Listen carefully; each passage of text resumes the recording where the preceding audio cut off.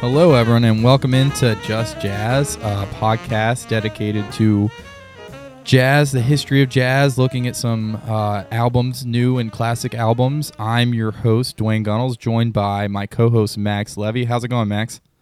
Hey, I'm doing well. It's so good to be here. It's good to start this thing with you.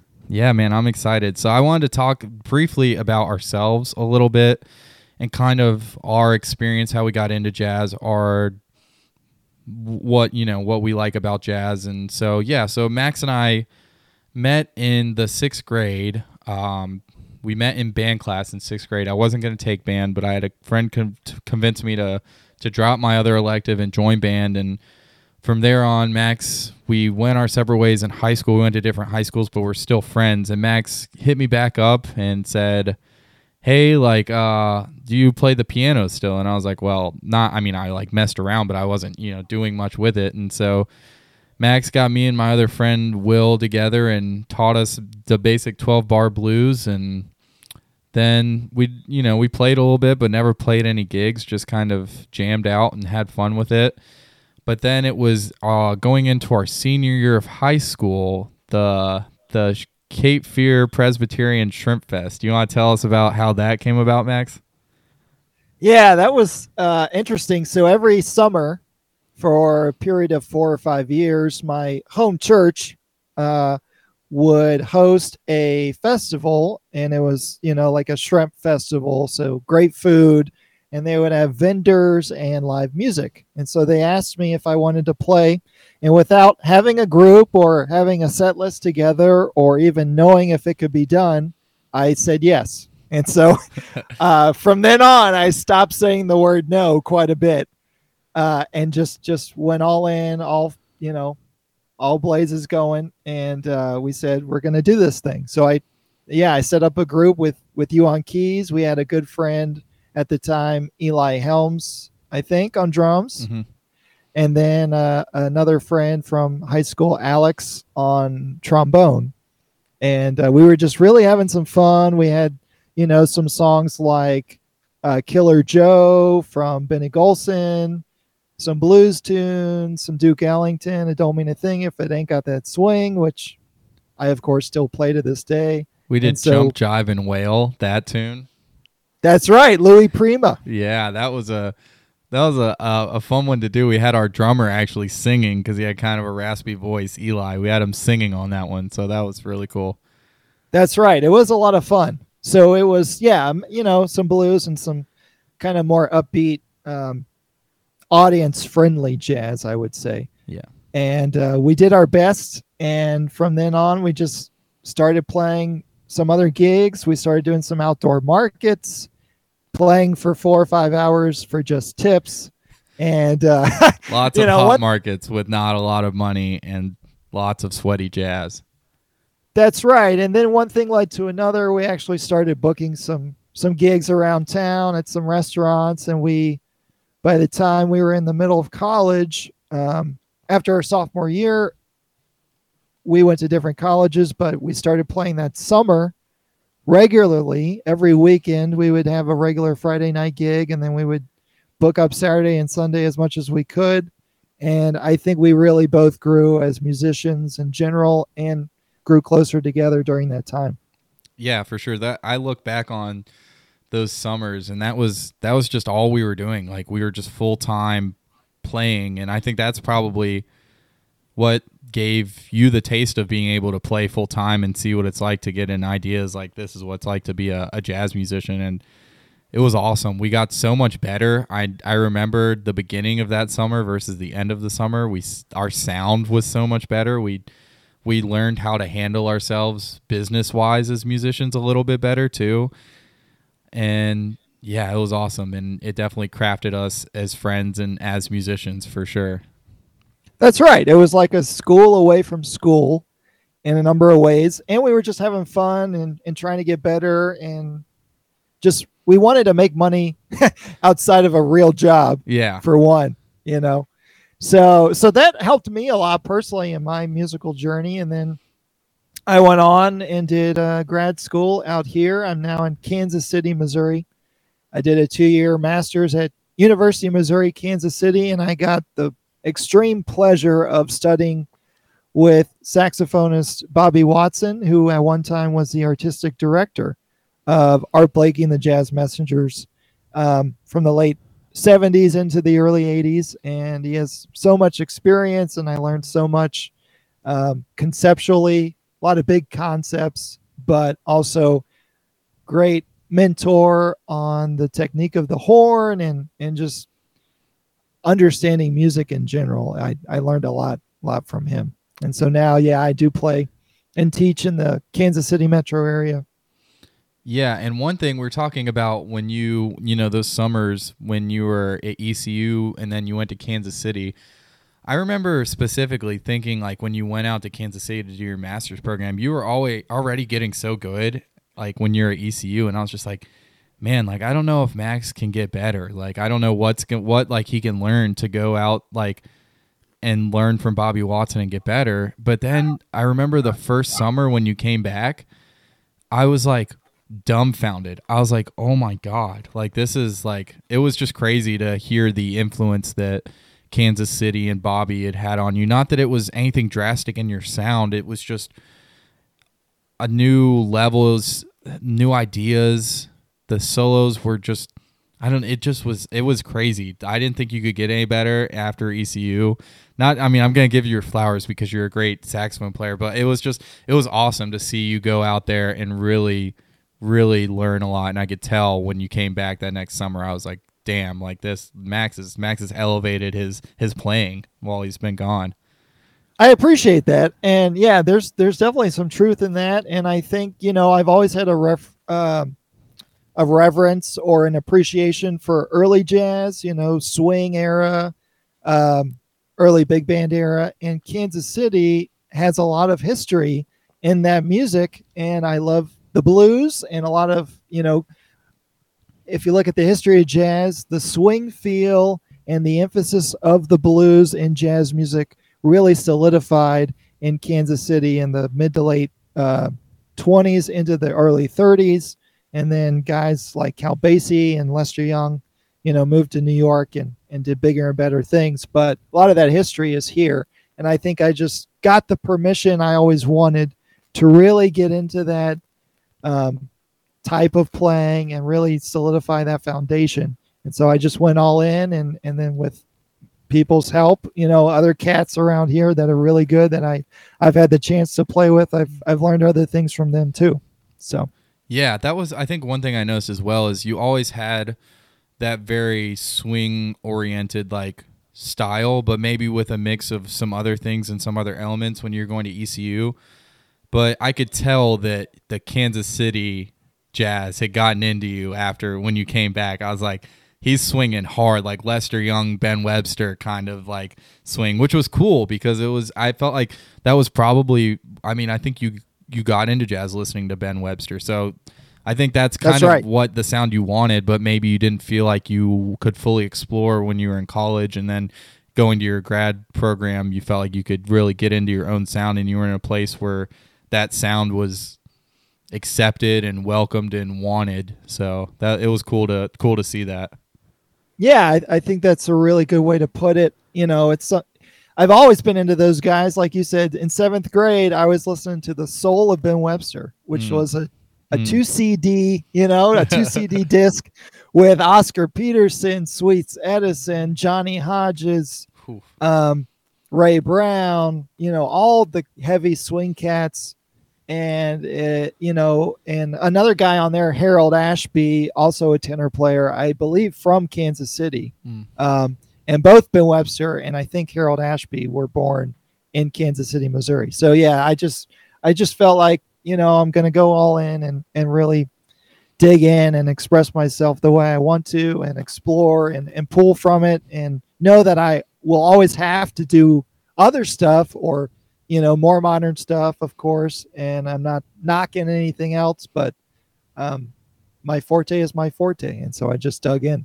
Yeah, and it's an expression of yourself, and that's what molded you. That's when you were going through, growing up. You started listening and playing jazz when we were in middle school. So, you're so young, so that has molded you, and you've gone through so many things listening to that style of music. So for it to be your forte makes sense, because that's what you've liked, that's what you've listened to, and that's what's kind of crafted your sound. So yeah, nowadays Max is in Kansas City. Max is playing and teaching full time. I'm living in Wilmington still, Wilmington, North Carolina. We get together and we play twice a year, a couple weeks out of the year, with our good friend Zach Raybill, who is a drummer who just moved to Memphis. So now it's going to be even harder to get together, but we'll find a way to still do it. But yeah, so we still get together and we play. Max is playing all the time. I don't get to play as much. I always play when Max is in. So yeah, let's go over the show, the format, and kind of get people excited for what we're going to be doing. Yeah, I'm ready. Let's get started. Cool. So basically, I'm going to go over the format of the show. The format is going to be we're going to take 2 albums on every episode. And so every episode we're going to pick a classic album, something from, it could be super early, it could be Louis Armstrong, it could be whoever, up until probably the classic era. We're going to stop with fusion and, maybe the 80s and 90s, and we're going to start calling that something more modern. So we'll take a classic album and we'll take a modern album, and we're just going to deep dive into them, give you all of our thoughts, use this as a time to kind of nerd out about jazz and learn the history of stuff, because I think that stuff's really interesting, and us as jazz musicians and jazz enthusiasts, it's awesome to learn the history about the albums and the players on the albums. And so yeah, that's what we're going to get into. We're just going to dive super deep into the albums, give you our thoughts, and at the end we'll kind of give you our overall thoughts and a rating for the album, and so you can kind of get an idea of whether you want to listen to the album or not. Hopefully you just listen to everything we do so you can see what we're at least talking about. But yeah, so Max, what are our 2 albums that we're going to do on this episode? What do we got to look forward to?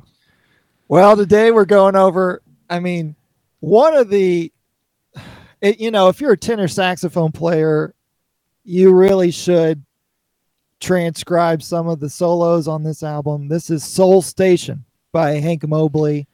We're talking 1960, hard bop, one of the top Hank Mobley albums he recorded. And a lot of times, unfortunately, a lot of players or teachers or critics in general will overlook the influence and the playing of Hank Mobley, but I think that is a grave mistake. He is one of the masters of jazz tenor saxophone playing. He's got the soul, he's got the bop, he's got the lines, he's got the composition, which is also a great feature of this particular album, Soul Station, because a majority of the tunes are his original songs. So I think this is a great classic album to go over, Soul Station by Hank Mobley. And then the newer album we're going over is by a South African piano player. We may likely mispronounce some names of the songs and of the players, but as I understand it, his name is Duduzo Makatini. Yep. Right? Yep. And the album is In the Spirit of New, or Into, spelled N-T-U. And this is a really recent album. I think it just came out in the past couple of months. Yeah, spring of this year it came out. I think May it came out. So really super recent. And the other thing to mention is that both of these albums are on the Blue Note label, the iconic Blue Note label. So it'll be interesting to see, comparing the two, seeing how the music has progressed on the same record label over time. Yeah, I think one interesting note about the Nduzo Makatini album, before we get super into it, is it's Blue Note and UMG Africa are actually combining to make Blue Note Africa, which is going to be a series of African artists putting music out under this Blue Note Africa label, and this is the first album to come out from that series. That's right. And that means there's a lot more South African jazz coming out on Blue Note. And I think just in jazz in general, Duduzo Makatini actually recently did a U.S. tour and was in Kansas City on one of those dates. I unfortunately couldn't make the gig, but because I had my own, I had to play, but I couldn't make his performance, unfortunately. But there's just been, I feel like over the past 2 years, just an influx of appreciation and acknowledgement of the scene in South Africa, and there's been a lot more play on the radio and a lot more records being made of particularly South African jazz. Yeah, for sure. I think it's why the Blue Note Africa is becoming a thing. I mean, they, in a way that it's jazz is becoming underappreciated, and it feels like mostly just people who are into jazz or jazz musicians appreciate jazz in America. Now you get a really strong following in South Africa, and it's becoming really popular there. It's been popular, but it's becoming popular once again there. So I think we've got a lot of good things coming from South African jazz musicians, and all the musicians, or mostly all the musicians on this album, are South African. So we'll get to hear some of that stuff and kind of get to look forward to all that. Cool. Well, let's dive right into Soul Station by Hank Mobley. I think the way we're going to do it is we'll kind of break down the album, kind of go track for track, maybe not get into some tracks more than others, and then we'll give you our overall thoughts and then get into our ratings. So the first track on this Soul Station album is a tune entitled Remember.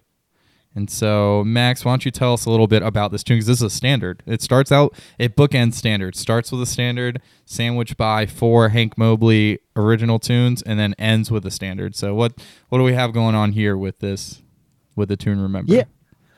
Yeah, I do think the album is curated so well, starting and ending with a standard. It's like, if you have a really good burger, you don't really have a burger without the bun, because then it's just a slab of meat, right?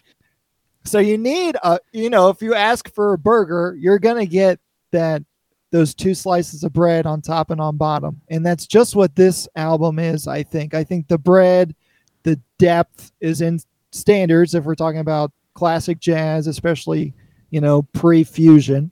And so the beginning and the ending are both jazz standards. It starts with the tune Remember, which is a pop song from 1925 from composer Irving Berlin. And so Irving Berlin was one of the many composers, Jewish immigrant composers in particular, who wrote for Tin Pan Alley, Broadway, a lot of, New York shows. And so a lot of their tunes were adopted by jazz musicians as great American songs that they could cover and play, and people would recognize it. And, they could bend the music from that great selection. A lot of times we call it the Great American Songbook. Mm-hmm. And that's just the culmination of all these great tunes that were written roughly from mid-1920s up until 1940,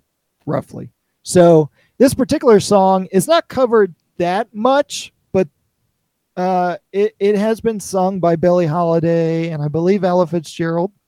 And this is kind of the version, at least the jazz version of this song, Remember. And it was originally in Alexander's Ragtime Band in 1938. It may have, like I said, it wasn't originally in that, but comes from the 20s, 30s. It was also in There's No Business Like Show Business, which featured the great Ethel Merman in 1954 in that show. So it's been used quite a few times throughout, the Broadway stage and through in movies as well. So, yeah, for sure. I think Irving Berlin also, Go ahead. Yeah, I was just going to say, also, Irving Berlin is also the composer of the great song God Bless America, which at one time there was a push to make it the new national anthem. Yeah, he also wrote White Christmas as well. That's right. A lot of classic Christmas tunes written by Irving Berlin. So he's one of the more, as far as like American, we speak about the Great American Songbook, he's one of the the guys who just has. I mean, he wrote so many tunes and so many great show tunes and things like that. So yeah, just picking a song from his songbook makes sense for Hank. You know, it's something familiar.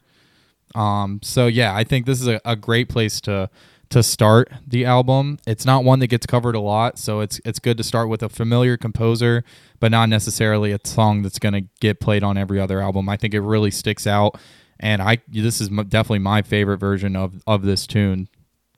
Absolutely. Sure.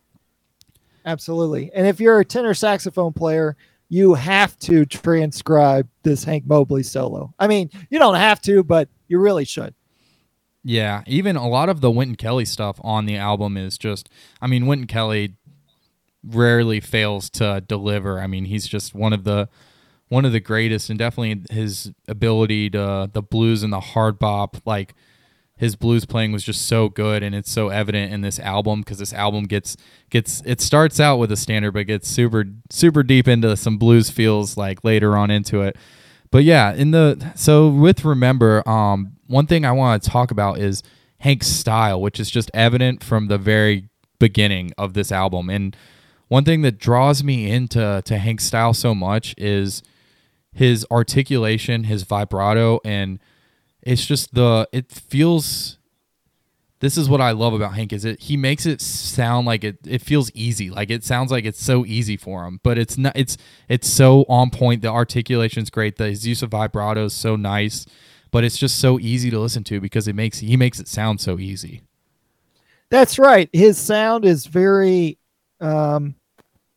unique in that it's not as big or hefty as like an Illinois Jacquet or Gene Ammons, but it's also not light like Paul Desmond. It's somewhere in the middle, and there's always purpose. There's always an approach that is, accessible for usually the average listener to grasp what he's doing. There's a constant awareness of time. His outlines, the outlines of his improvisational lines are just so perfect. He is almost as perfect can get. I mean, there's a couple other cats who his sound, is reminiscent of, like another cat that has played with or been recorded with Horace Silver is named Junior Cook. Mm-hmm. And Junior Cook has a similar sound, but his lines and his approach sometimes is not nearly as perfect as Hank Mobley, and there's some wrong notes sometimes from Junior Cook. So, that's just one comparison, but his sound is just, when he's playing, it's him. Yep, for sure. The movement of his lines it's the placement of everything, the phrasing, it's just almost as perfect as possible. Yeah. And I think if I were, like, when I try to introduce new people to jazz music, I think Hank is one of this album, and a lot of Hank's stuff is stuff that's super approachable because it's not, it doesn't feel like he's trying to do too much. He can be so technical. His lines they're so perfect, but he's just such a master of the saxophone. His sound is so sultry and so warm that he's so easy to listen to. And that's why I love listening to him, because it's so easy. It's so refreshing. And when he wants, and the thing about it is a lot of times he'll start his solo and it's got the space and the sultry sound, but when he wants to turn it on, he'll turn it on, and he'll start swinging, and he'll, hit it a little harder, and he's got more to give. And that's what kind of gives a lot of his songs that drive, is his ability to do that, to hold back and to gradually give more and more into solos. So. That's right. There's a great overall shape to his solos. And normally, he doesn't really stretch too much, but on a couple tracks on this album, he does. And we'll talk a little bit about that later with particularly the song Soul Station, the title track. He does that. Yeah. So I think with Remember, I don't have much else Wynton Kelly's solo, fantastic. It's Wynton Kelly. It's what you'd expect. swinging, bluesy, awesome. And then we get the Blakey press roll back into the head, and that just it's like you already probably knew who was on drums, but you hear that, okay, like this is, and that's one thing that makes this album so great is the rhythm section. I mean, this is just an all-time rhythm section with Blakey, Paul. We didn't say who was on the album. We've got Hank Mobley, Wynton Kelly on the piano, Paul Chambers on bass. So those are two guys from the rhythm section for the Miles Davis Quintet, Wynton Kelly and Paul Chambers. And then you get Art Blakey, who's just arguably the best hard bop drummer of all time. I mean, it might not even be arguable if you're going hard bop. So just this rhythm section is, and that's one thing throughout the album is they're so good, they're so tight. Everything is exactly what you expect. And when you said perfect, that's kind of like what I'm getting back to is like, it's so perfect. Like this album is just, everything feels so perfect. And Wynton Kelly's solo on this is just, it's perfect. Back into the head. The head's nice. It's catchy. The nice, warm Hank Mobley sound. So, yeah, Remember's a great track, and it's a great way to start this album out for sure. Absolutely. And I do want to say a couple things just musically about the track. There's a couple points in the album, and especially on that song, Remember, where they go back and forth between the 2-feel in the bass and doing all 4 in the bass, Yep. Where you do quarter note outline on the bass versus just hitting beats 1 and 3. And so particularly on this track, the way they arrange that dichotomy with the melody is fantastic, and they do it into the solo as well. And they keep that halftime feel, because sometimes when you go into solos, it's just 4 on the floor, straight ahead. Straight ahead. Not necessarily the bass drum, but with the bass in particular. Yeah. Yep. But they kept that during the solos, and I like that. I like that too. It feels like, it can kind of feel like wash, rinse, repeat sometimes when you get like, the melody usually is not going to be 4 on the floor. It's going to have some kind of rhythmic pattern going on. But a lot of times in jazz, you'll just get, as soon as it's solo, it's just like break, 2-bar break into 4 on the floor, like solo over the progression, And I think that's one thing that they do well is they switch it up.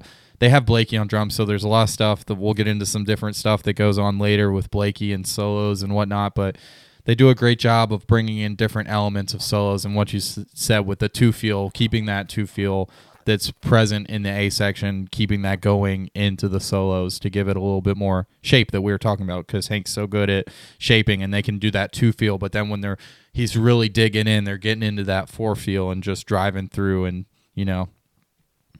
Right. And then I just want to mention a couple other things. There's some nice diminished licks that Hank Mobley does right around the 250 mark, I believe. And then just the way he gets through that opening 4 bars of the form through the half step coming down those chord progression. It's just fantastic. And later on, he also just has great phrasing. It really is one of these solos when we're dealing with Hank Mobley that are worth your time in transcribing.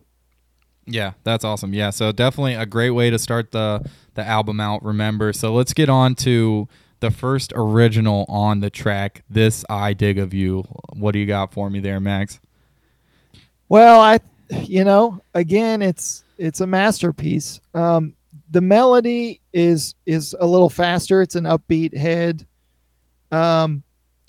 It is an original by Hank. There's a hint of modalism, with that opening, I believe, 8 bars. It's really just kind of an extended 1 chord on the root with some movement chordally, emphasizing the root harmony. And it's a 16-bar form. And this is one that a lot of people, when they're on the bandstand, they will call this tune sometimes. So it is one that some players should know and you should get familiar with. It's very fun. It's not that hard of a melody, easy to grasp, but it just swings so hard. And the way they go about that first 8 bars of the form, I just really like it. And the tempo is burning, killer solos, and I really appreciate that they open this one up to give Art Blakey a full drum solo. They don't do trading, no trade fours or anything. They open it up, and partly is because it's Art Blakey. I mean, you got to have a Blakey solo. I don't think he'd agree to do the record if there wasn't an Art Blakey. He'd be like, how many solos I got? None? No, I'm good. We're good. Right. And it's cool because a lot of times on straight ahead albums, you would have trading, but you would not have a full solo. And here they do a full solo. And it's important to note that Art Blakey's drum solo is exactly a full 2 choruses. So he keeps the form when he's soloing. And this is oftentimes what straight ahead drummers will do. But a lot of times we think when we get to the drum solo, we just have it open and then he'll count us back in whenever. And we can kind of go grab a water or a iced tea and come back. And then we'll get back into the form once he counts us in. But really, the case is a lot of times the drummer is keeping keeping track of the form in his head. And a lot of times what he's playing is emulating the melody or different parts of the form in a way that a sax player or horn player would as well. So just because it's drums doesn't mean it's just open and we're off the chart. You're still on the chart, and he's still in there every chance he can get, showcasing that form. Yeah, I think that speaks to when you hear a drummer that, especially over a tune like this, that does have the form, the AABA form. When you hear drummers doing that, it just speaks to the musicality of a drummer, that they're able to do that over the form and keep the form and speak to the ideas that the track has already put forward. They're not just like the track saying one thing and they're just coming in and they're just doing whatever. They're kind of like speaking back to the melody, referring back to the melody, keeping the form, keeping the feel of the different sections, So I think that's one thing, and Blakey obviously is a master of the drums, so he does it so well. There's a lot to learn. One thing I wanted to talk about is I know Max said that the first song on the album, Remember, a solo to transcribe for Hank Mobley. I think this one for Wynton Kelly is a masterclass solo, and if you're looking for one to transcribe on this album, Wynton just absolutely takes it to school, and it's one to check out, to listen to hear what he's doing, and to learn, because it's just all time Wynton Kelly. It's one of my favorite of his solos and one of my favorite piano solos on a Hank Mobley album. Yeah, that's a good point. Wynton Kelly kills it as usual. Yeah, I mean, he's just so good. He's so bluesy, but it's got all the licks and the bop and the blues, and that's what makes hard bop, right? Like that's what we get was that post bop era of guys wanting to integrate more blues into bop, and man, it's so good. This song is so good. Blakey, everything on this. We're just gonna keep coming back to this point of like this album is just so perfect. Like everything about it, everyone's playing is just so good. Wynton kills it. It's a great tune. It's well written. I love the modalism and you get a little bit more of the feel that changes from the 2 feel to a 4 feel even on this a little bit more. So yeah, it's a great tune, and it just, the album's just ramping up. Like you get Remember, you're fully set in, and then this comes and you're like, oh man, like we're getting into something here. Like we got something to listen to. So yeah, that's right. And I always pick up on something I didn't notice before each time I listen to it.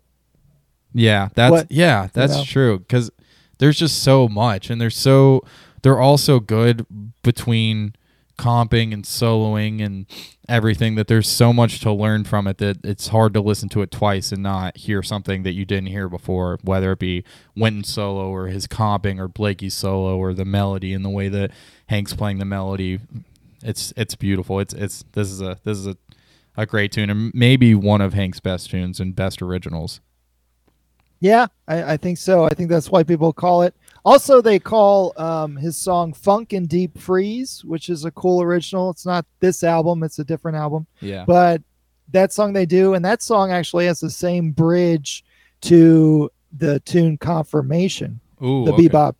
Yeah, the bebop standard from Bird, Charlie Parker. I So just listened to Jimmy Smith playing that last night on hey, there you House go. Party. That's a great album. That one we'll have to do that one at some point.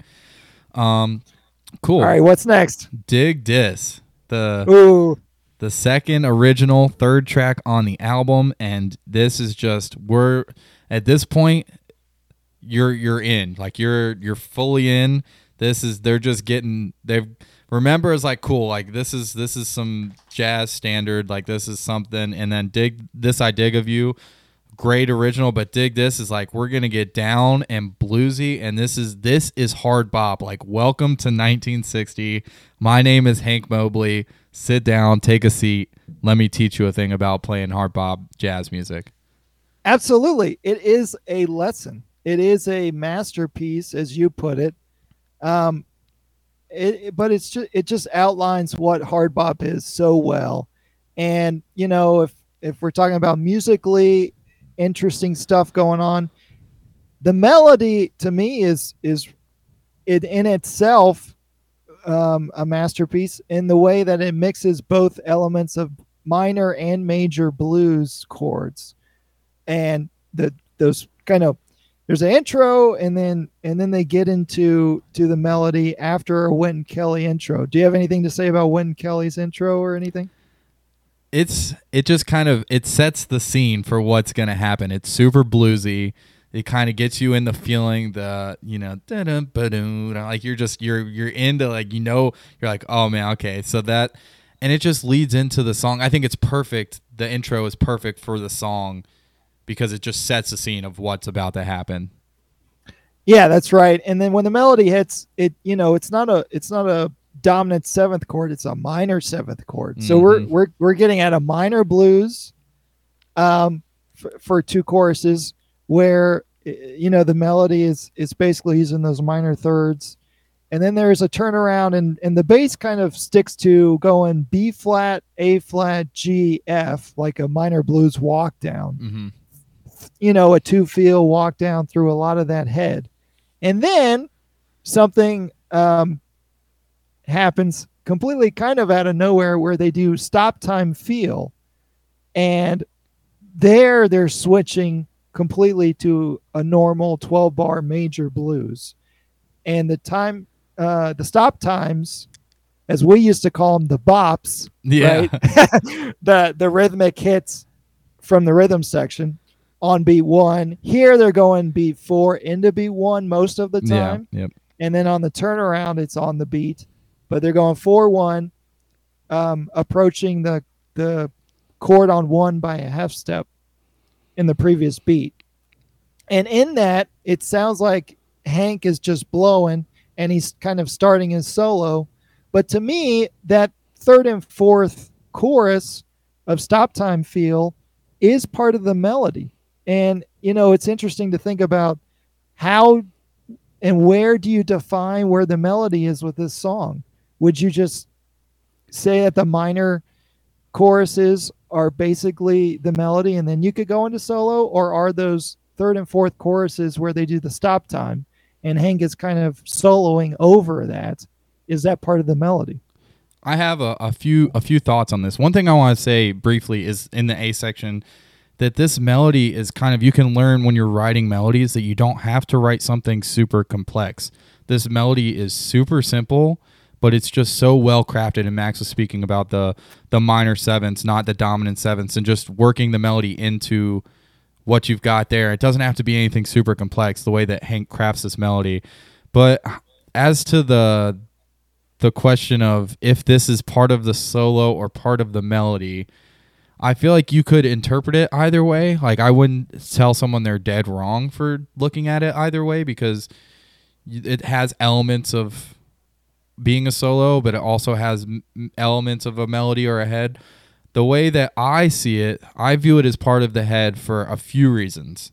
And I think, firstly, I don't know if Hank is just blowing over it. I think it might be something that's written out. It seems like something that's not fully improvised. Whether to what degree it's not improvised, I feel like it's a section that's been thought out before. That whole the stop time, what Hank is playing has been thought out before, and I think I don't think it's the beginning of his improvisation on the solo completely. And I think secondly, the big giveaway that gives it to me and to what I feel like is the actual beginning of the solo is the Blakey press roll that we get at the end of the stop time. That's like that, that someone's getting into a solo when Blakey he does a press roll. So I think that's what gives it away for me in the end, is like, okay, like press roll, and now we're swinging, now we're in the solo. That was section A, section B of the head, and now we're swinging. What do you think about that? I completely agree. It's hard to say because his lines during that third and fourth stop time choruses, they're a little complex to say it's melodic, but it is melodic. I do think it's thought out. If I was going to cover it, I would do that. I would do the stop time and I would quote what he's playing. It would be disrespectful not to, almost, because of the way it feels so well put together. It feels like that's what right. You need to do there. That's right. So to me, it is the melody, and maybe there's a resource, confirming or not confirming what we think about it out there. But to me, it is the melody, and then the press roll is a clear indication that we're changing sections and we're going to the solo. So I agree. And that press roll is used throughout this album so well. And it's Art Blakey's style. You can't define hard bop or, without Art Blakey.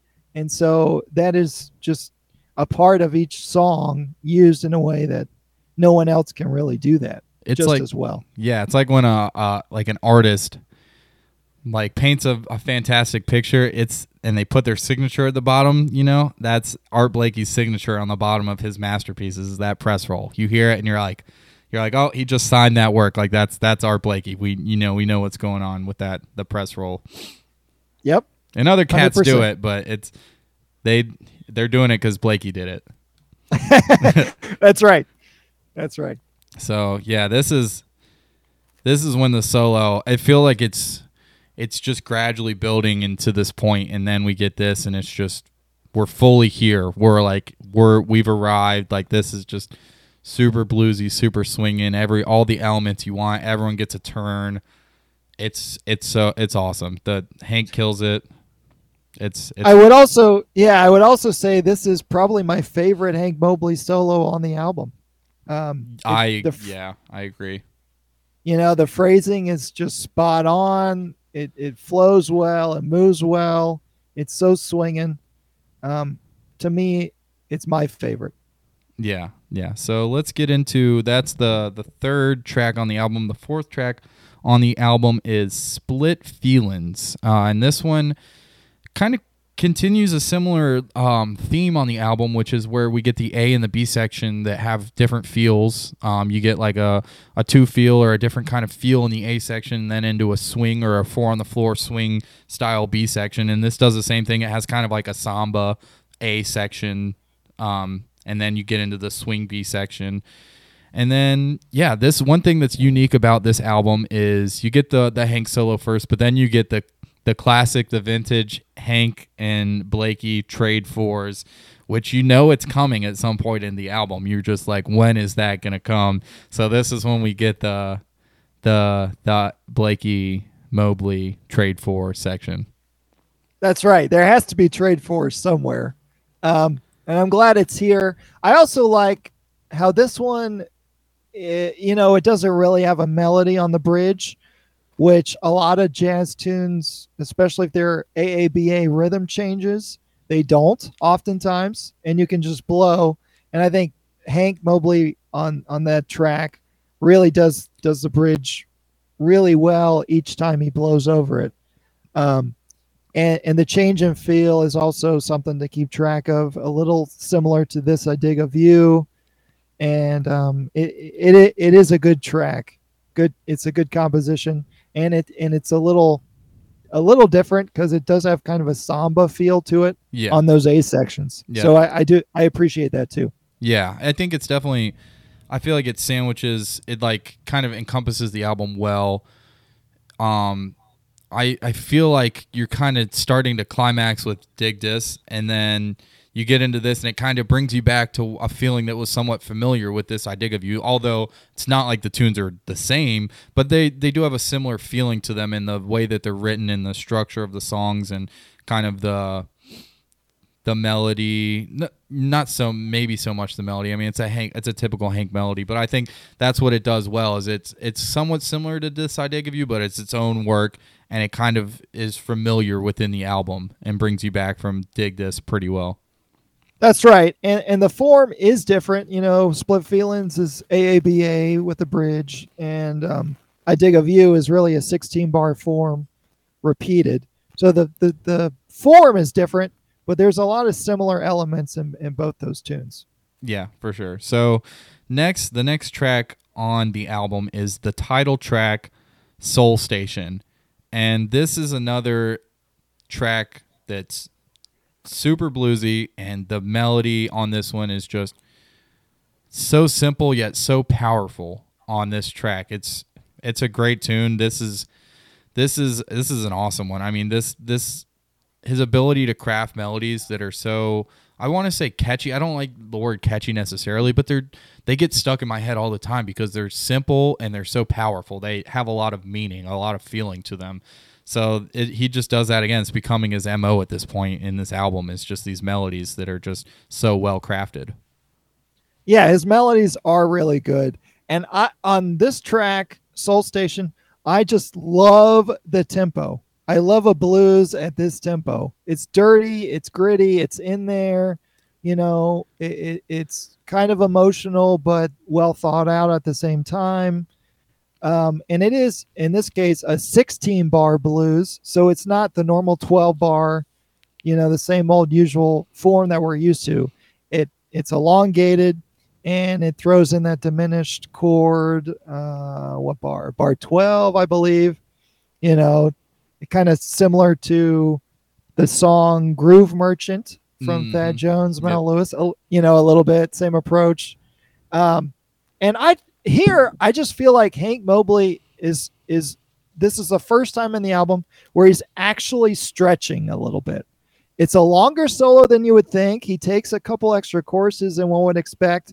And I think some of the bandmates didn't expect him to go as long either, because every time there's a new chorus, when we get to the third or fourth chorus of his solo, Art Blakey does a big kind of splash on the cymbal where you know you would normally do when you would indicate a new soloist.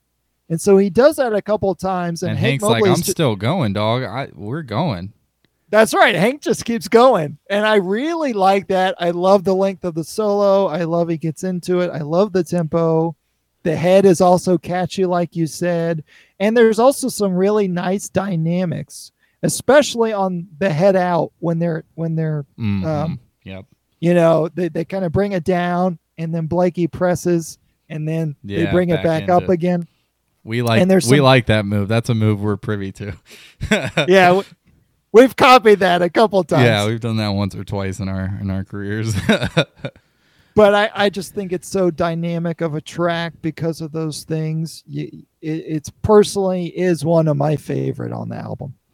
Yeah, I think this album definitely does. It's the first time we get some stretch out of Hank and out of the band. I don't know if it was planned. Maybe he planned it to be more so just like, you know, just the normal length, the 6 minutes. But this makes me feel here like I'm sitting in a jazz club listening to these guys, and they're stretching, and it's just killing. It just puts me in that feeling like, oh man, like I'm sitting down a smoky jazz club in the 60s, and these guys are just, you know, doing what they do best. And that's good. I think that this album, it needed that at some point to kind of get a feel of the rhythm section's just really grooving really well, and you can feel how they work through the solos and back into the head and the dynamics, like Max said.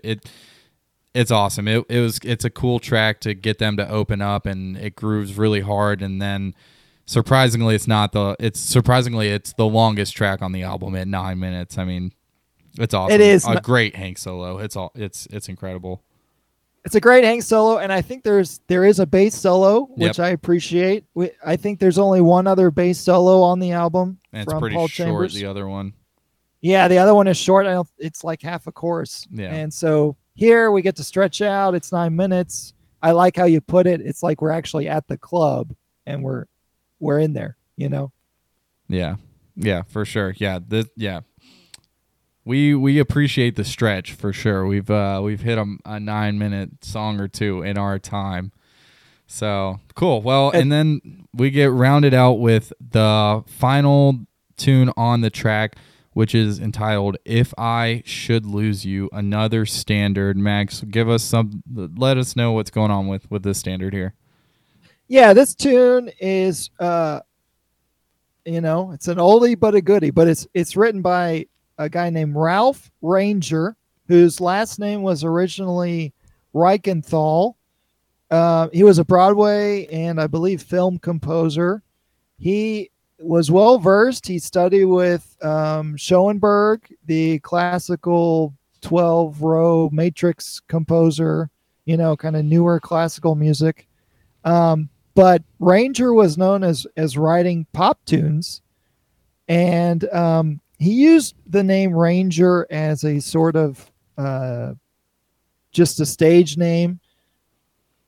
I guess he just felt like it would be more pronounceable than Reichenthal, and it just flows better. Ralph Ranger. And the thing about this guy that's very interesting is he died really young. He died at age 41, and he was on a plane, and the plane had a mid-air collision with, I believe, a military plane. And so there was a plane crash. They collided, and he unfortunately passed away during that plane crash. And this particular song was also in originally a movie called Rose of the Rancho in the 1930s. That would be absolutely... Imagine, I guess planes were fairly new back then. I mean, there wasn't as much technology as we have these days. That's insane to think that two planes would actually crash into each other in the middle. Though when I saw that, I was like, man, I didn't even think of that as a possibility. But I guess back in the 40s, like air traffic control and GPS and all that stuff, you just might not have seen the other plane, and all of a sudden, that's a crazy way to go out. But yeah. So. Yeah, a lot of that stuff was kind of in development at the time. And, we had airplanes, Unabombers, they were biplanes that were in World War I, 1918, we're talking. Yep. And then commercial air really hit in the 50s. So 50s, 60s, 70s. So we're kind of right before that. Pretty early aviation here. Yeah, so some notes that I had on this tune, I feel like this is the most straight ahead tune on the album.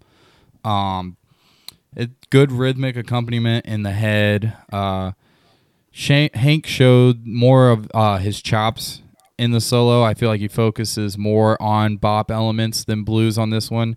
I feel like it's kind of just they're rapping, they're kind of taking you back, and they've taken you to this real bluesy hard bop place, but they got to remind you of what jazz is, where it came from, the bop elements, and so they bring it back around to that. One thing I noticed that Wynton's solo is really abruptly ended by Hank going back into the head. I feel like Max has done that a time or two. He's like, all right, you're done.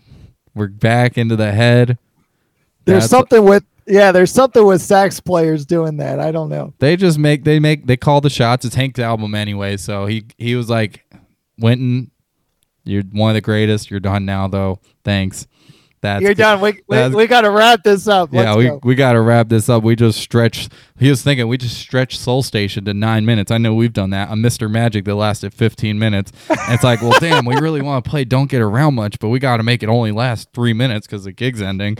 So we've done that a time or two. Max cut off a solo real quick and be like, all right, we got to get back to the head. We're 10 minutes over time.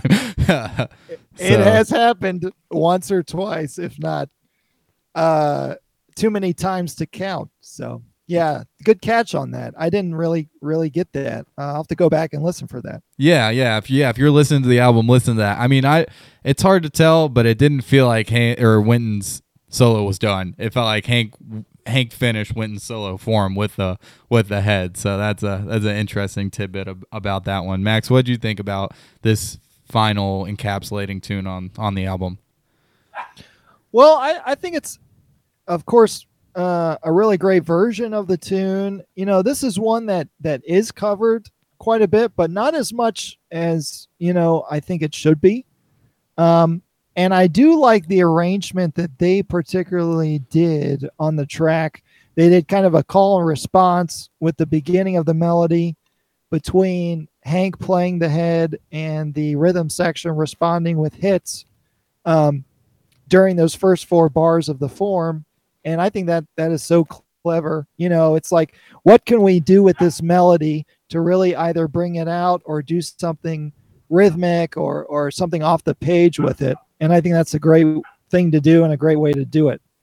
And then, of course, there's a classic 2-bar break into the solo with another Art Blakey press roll into the top of the form. What else would it? How else would it start? 2-bar break, Blakey press roll. You know what's about to happen. That's right. And, as you were saying, this one is a little more bop heavy, a little more bebop.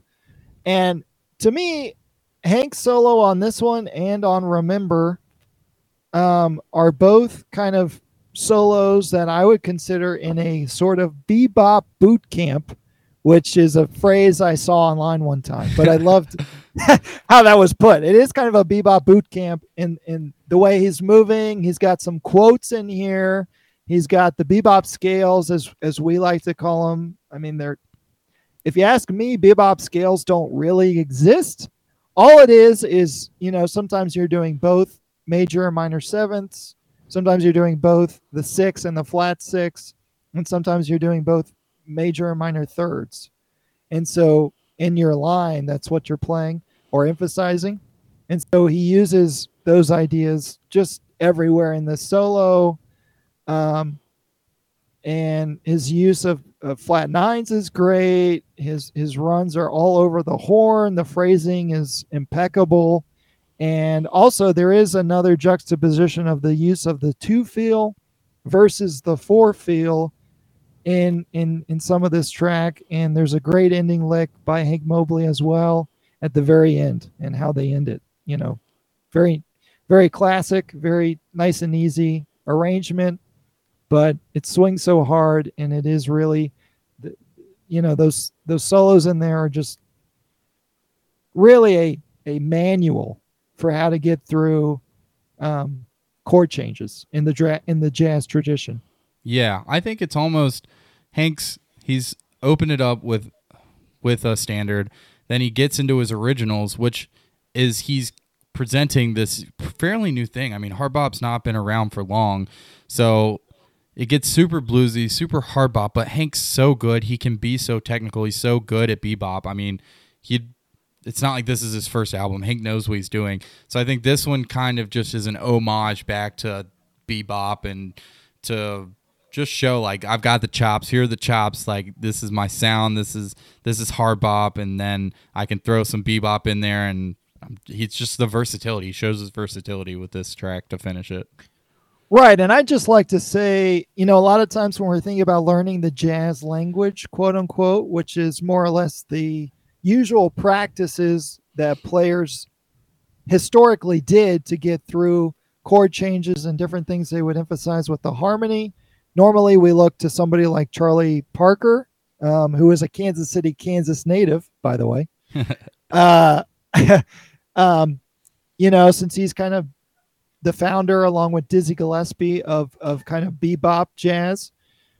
But to me, if you're just starting out trying to learn this language and trying to really get a feel for what, the language of jazz is, I think going to Hank Mobley first is a good go-to, because the way he does it is a little more accessible. He lays it out there very verbatim.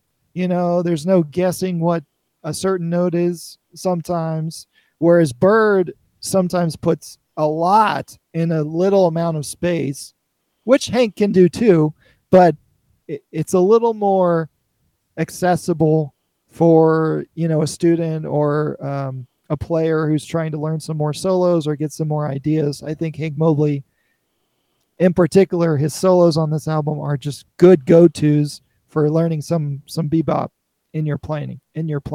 Yeah, I think that also speaks back to earlier when I just said his sound is so approachable. It speaks to the same thing I was saying earlier, is why I tend to show people Hank Mobley. If they don't listen to jazz, it'll be one of the first. This album and some of other Hank's work is the first stuff that I'll show them.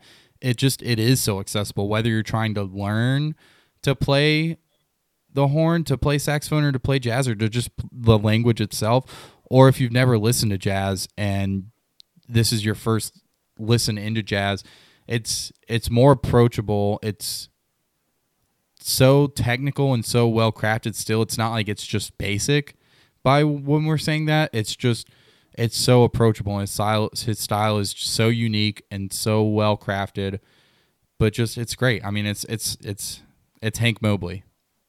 That's right. Cool. All right. Well, let's that's all the tracks on the album. I feel like we really got into them there. Definitely go listen and hear what we're talking about. Some of the things that we mentioned. What we're going to do now is we're going to list our top 3 tracks on the album and our not so hot track on the album. So Max, kick it off. What do you have for your top 3 and your not so hot track on the album? All right. This is kind of hard for me to do because there's so many great songs on this, and the whole album is really top notch. But I had to look at this 2 ways. The first way is if you took away the first track, Remember, and you just reviewed the rest of the album. Because to me, Remember is kind of in its own category. And so I did not include it in my top 3, only because I see it as something beyond everything else. Because just how much people check it out. It is the most listened to track on Spotify by a long shot. I didn't know that, actually. Yeah, if you look at the numbers. Even above like This I Dig of You and Dig This? Yeah, it's not even close. Dang. It's not even close. So just because of that, I did not include it in my top 3, only because I just see it as a duh. Of course, it would be likely number 1. But for me, my number 1 was Dig This. Number 2, This I Dig of You. And number 3, Soul Station. My not so hot, only because we have to have a not so hot, is the tune Split Feelings. I just didn't get as much of that. I just didn't get as much from that as some of the other tracks on the album. Yeah, I think one thing that what you're saying is if I were to any 3 songs in any order, if I were to hear them in someone's top 3, I would understand. That's how great this album is. Like, you could say any tracks in any order and put them in your top 3 and have a justification for why they're in your top 3, and I would accept that, because this album, it's almost hard to be like 1, 2, 3. It's almost 1A, 1B, 1C. Like they're right. all so good. So I see what you're saying with Remember. The way that I went, we have the same 1 and 2. I think that these just kind of, they're Hank's, some of his best originals. Dig This at number 1 it's just a masterpiece of a tune, and it stands out a little edge above the rest on the album. And then This I Dig of You, another fantastic tune and one of his best originals. It was hard not to pull Soul Station on the album, because I like the aspect of the stretch and everything and the feeling of that one. But I don't Remember just speaks to me in some kind of way. So I Remember in third. So I Dig This 1, This I Dig of You, and Remember as my third. And one thing I think is interesting is this is the reverse order of the first 3 tracks on the tune. So it goes Remember, This I Dig of You, and then Dig This. So in my opinion, this is something that this album does so beautifully, is it builds in so well into the middles and the climax of the album. So that's kind of how I view this and my rankings and what I noticed. And my not so hot as well, unfortunately, is Split Feelings. It's literally one of my favorite tunes, but it's hard. You got to pick one that's got to go. And I think if you had to take one album out of, or one song out of this album, I couldn't see you taking any other ones out. And Split Feelings, although I love it, could go. And I think the album, everything else needs to stay. You can't take anything out of this album other than that tune, and that's why I picked it. It's not that it's not so hot. It's just that if one's got to go, sorry, you're the least great. Yeah, that's a good way to put it. Is if there was one that could be thrown out and you still have the album that we're describing, you would throw out Split Feelings and nothing would be lost. Yeah. Yep. Everything else would be in there, and it would still be, the great album that we're talking about. And you couldn't, I don't feel like any of the other tunes you could take out and say the same thing about. So absolutely. That was my thinking there. Yep. Cool. Well, let's go. Let's just overall thoughts and our ratings on the album. My overall thoughts, these are some notes I had written down. We've talked about it. Probably covered all of this, but just going to go over it. Hank's sound, so easygoing yet so swinging. His style is approachable. We've said that. The rhythm section, so perfect, so dialed, so tight. Everything on the album that they do feels perfect. It feels like a masterclass on rhythm section. I think one thing that happens with Hank, and Max has kind of touched on this, is he gets criticized for the lack of quote unquote innovation at times in an era where things started to really, guys were pushing the envelope. You get Miles and Coltrane, and they're starting to push things in a kind of different direction in the 60s. And so he gets criticized sometimes for not innovating, not trying to do something necessarily super envelope pushing necessarily. But in my opinion, we need Hank Mobley. Like, we need this this perfect example of hard bop. Like, this is one of my favorite albums of all time. He was so good at what he did. And this is like this run of Blue Note albums that he does. The next 3 or 4 albums are just some of my favorite jazz albums of all time, and definitely my favorite Hank album. So I feel like that criticism, it might be valid. Like, he could have pushed the envelope more, but I think we need Hank Mobley in jazz history, and this album is so important for that, and that's why it's most likely my favorite album of his. And we definitely got to do some more Hank on the score. And so my score on the album is we're going to do out of 10. I'm giving it a 9.4 out of 10 for this album. Yeah, you make some great points. I would say the album itself is definitely one of the best examples we have in what, you would consider to be hard bop or something that's post bebop, straight ahead. So many examples of how to stretch the blues in this.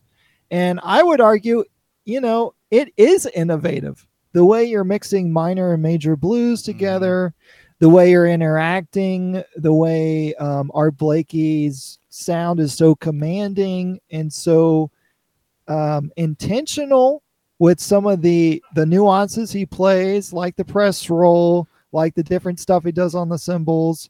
And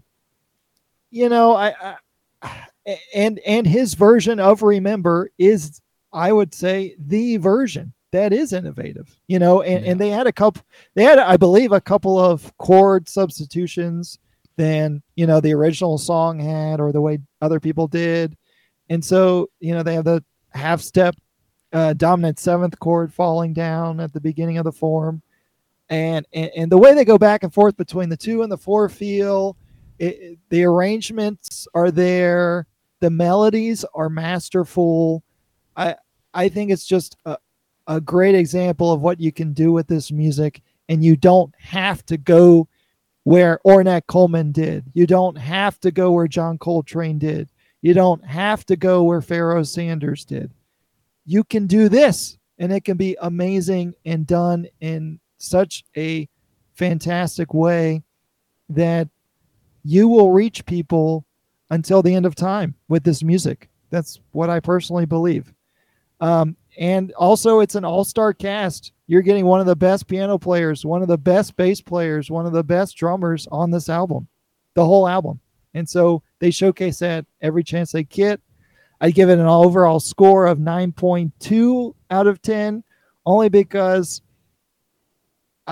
you know, it's hard to give something 10 out of 10 because you're always looking for room for improvement. There's always something to think about, something to critique, but that's what I had to give it. Yeah, you make some really great points there.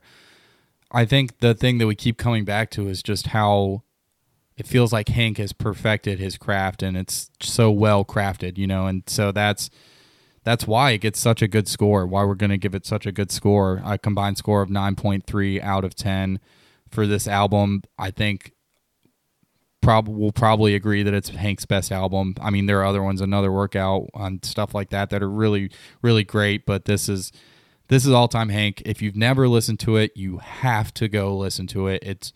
You'll learn something, you'll enjoy it. It's so enjoyable to listen to. So cool. We're going to take a short break, and we're going to get into our modern album, In the Spirit of Ntu by Nduzu Makatini, in just a second. We'll be right back.